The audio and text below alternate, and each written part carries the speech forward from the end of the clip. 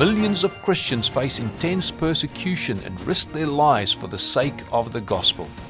YWAM Oz Radio supports persecuted Christians, giving a voice to the testimony of those who have been denied a voice. Our programs inform and encourage Christians in Australia and around the world to mobilize and to stand with our persecuted brothers and sisters in Christ. Welcome to YWAM Oz Radio, voice for the persecuted. Welcome back. My name is Todd Nettleton. This week we are going to have a repeat guest. We have had her in the studio before. This time we're going to use her full name because since the last time we talked, she has kind of been outed publicly, and so we are going to use her full name. Last time we talked to her, we called her C. Anderson. We're going to use her full name, Cynthia Anderson. Cynthia, welcome back. Thank you so much. It's a joy to be here. And Cynthia is a longtime gospel worker in the field and a trainer, training people to lead DMM, disciple-making movements. And last time we talked, you gave us kind of a definition of that. But I think for our listeners, you better define that again. What is a disciple-making movement? Yeah, well, a disciple-making movement is when you see disciples who make disciples who make disciples. And those disciples start groups of disciples. Many of them become house churches. You see a population segment actually being impacted with the gospel transformation coming through what's happening through DMMs. You have a brand new book. It's just been released this month, The Multiplier's Mindset, Thinking Differently About Discipleship. And last time you were here, we talked about a course that you had developed. So is the book sort of the course in book form? Is it a completely separate thing? How do the two relate to each other? It is not the course in book form. It examines the mindset shifts that need to take place in order to release multiplication. How did God help us to go through those changes that released and unlocked the kinds of movements that we've experienced? And how can others experience that as well?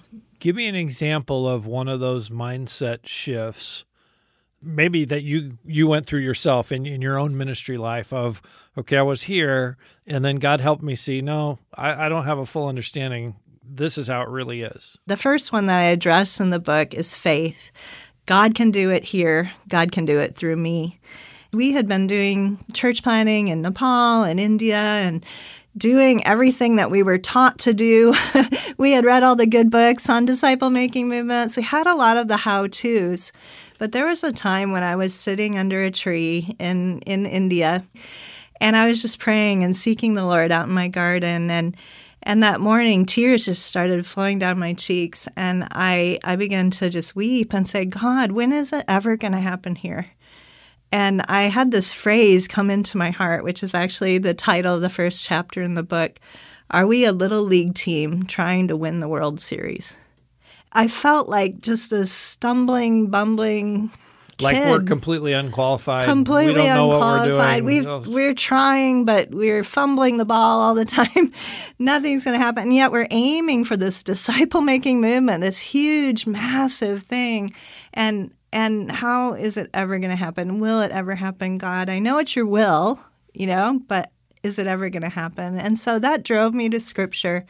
And for the next couple of months, I just poured through the Gospels and the book of Acts and read them again and again, saying, God, how is it going to happen through us? And I was so convinced by Scripture, wow, God uses ordinary people, broken people who don't have their act together. Right. And if God could do it through people like that we see in the New Testament, He can do it through me. He can do it through our team. And faith rose up in my heart to believe God can do it here. God can do it through us. Even here, there's a lot of people who think, that this kind of disciple-making work is for the pastors, is for leaders, is for amazing radical missionaries. But me, could I make disciples? When Jesus called his disciples and he commissioned them, go and make disciples of all nations, baptize them in the name of the Father, Son, and Holy Ghost, and teach them, train them to obey everything that I've commanded. That's for all of us. That's for anyone who calls himself a follower of Jesus. And yet what I see in many American churches is this mentality of, I'm an attendee, I show up, that's what means I'm a good Christian. I'm there every week. I'm there every week. I'm there 2 weeks out of the month. And sometimes I pay my tithe. And, that's what it means to be a Christian or a follower of Jesus. And there's just so much more available to us. And another mindset in the book is the shift to all. All are appointed for all activities. And really the concept that we are the royal priesthood. And he has anointed and appointed and ordained everyone who's invited Jesus into their life to be used of him to minister to others. And it's not just for the clergy. It's not just for pastors and leaders. And we don't have to just show up a couple times a week and think that's good, that's enough, or that that's all there is.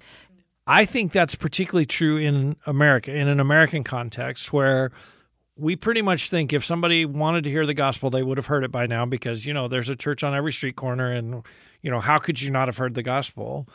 And if you haven't heard it, you probably don't want to. And so I'm not, that's going to be an awkward conversation when you tell me, no, I don't want to hear anything about that. Why do we assume that? And how do we change our mindset to think, no, they probably do have questions about spiritual things?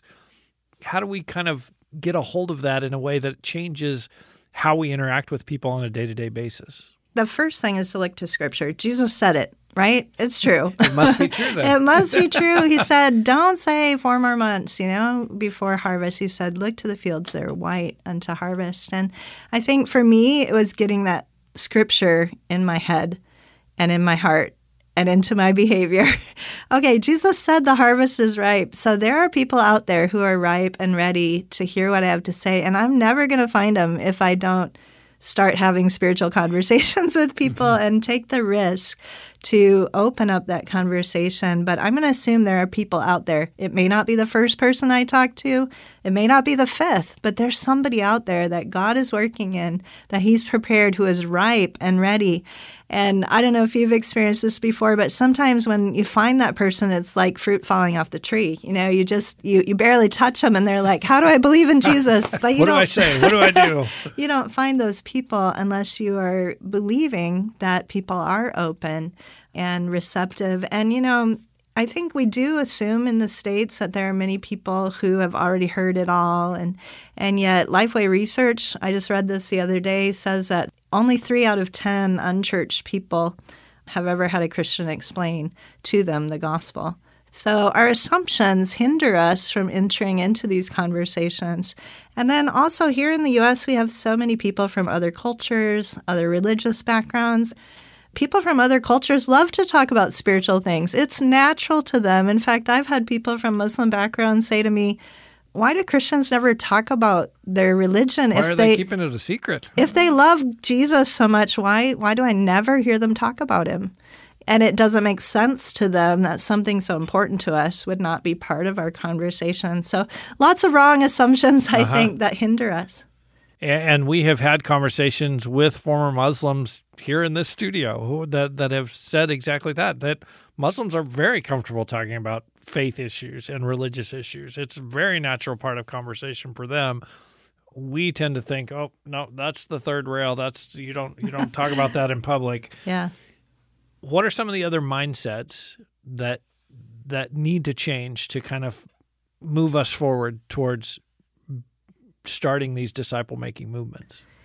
So often we think, I need this, I need that. I need more theological training to be able to answer people's questions. I need more money to be able to hand out flyers in my neighborhood. I need more time. That's a huge one for us as Americans. And I need more time, or I need more this, more that, whatever it is. And, the Word of God says he has given us everything we need for life and godliness.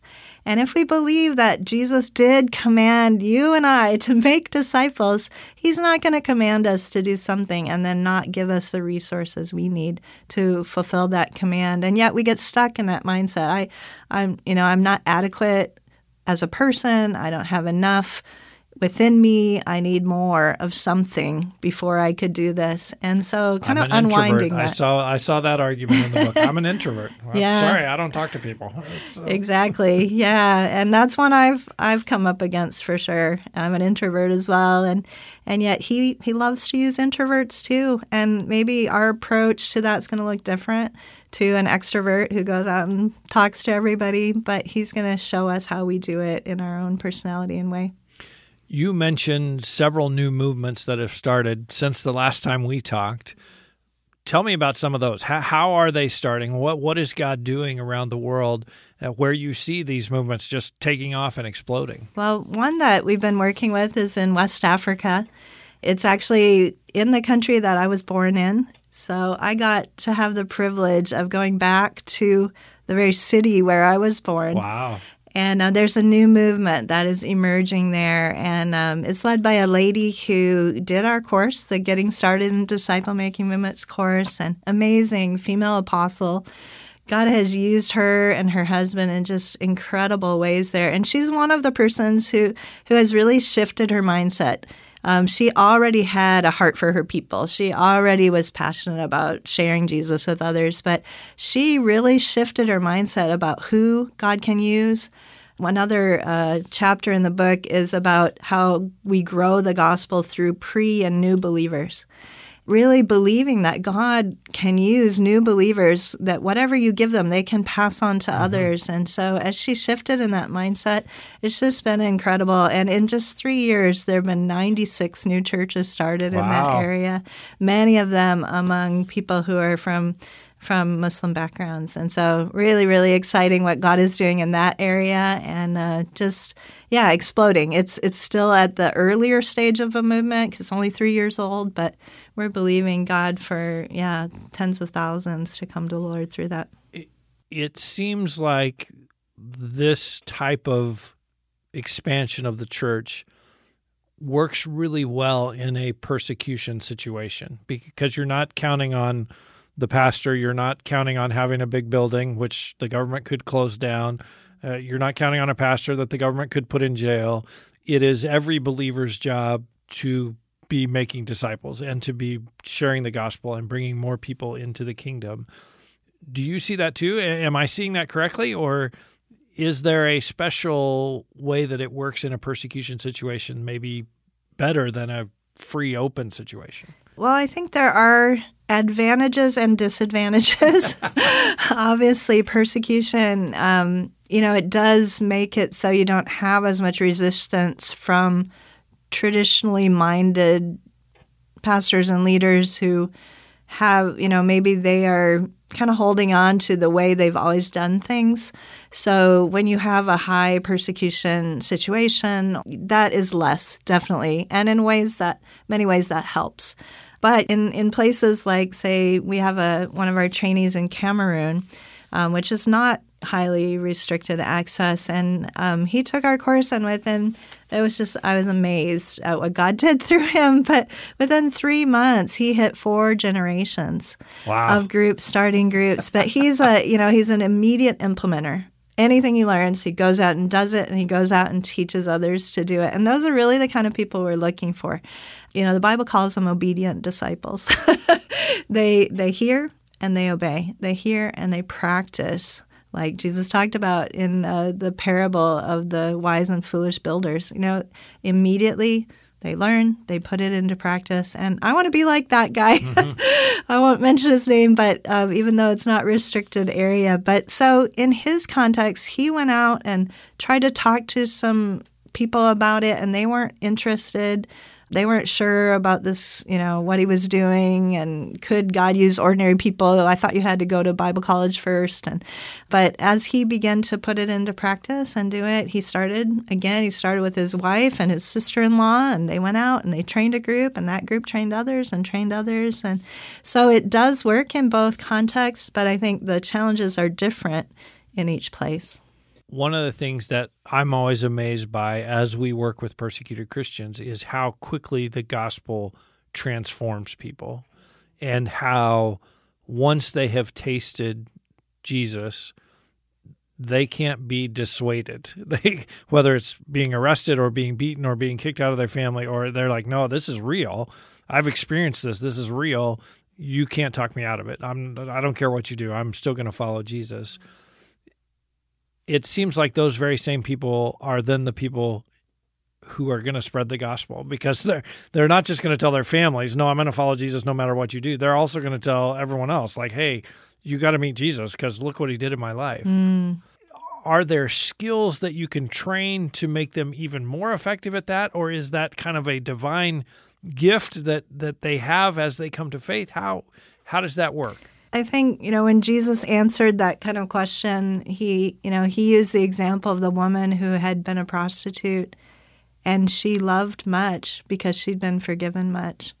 And I think so often the degree of transformation does affect our willingness to tell others. And so we want to see God encounters people being transformed. And for some, it's a process of transformation that takes time. And for others, there's just this incredible encounter, and then boom, they're off, But to whatever degree he has transformed us, we want to train people to pass that on and to share with others. And as soon as they've encountered him in whatever way, maybe it's through a scripture passage and they haven't even yet shifted their allegiance from maybe being Hindu or worshiping idols fully to Jesus. But what did you learn from this story that we talked about, and who can you share it with?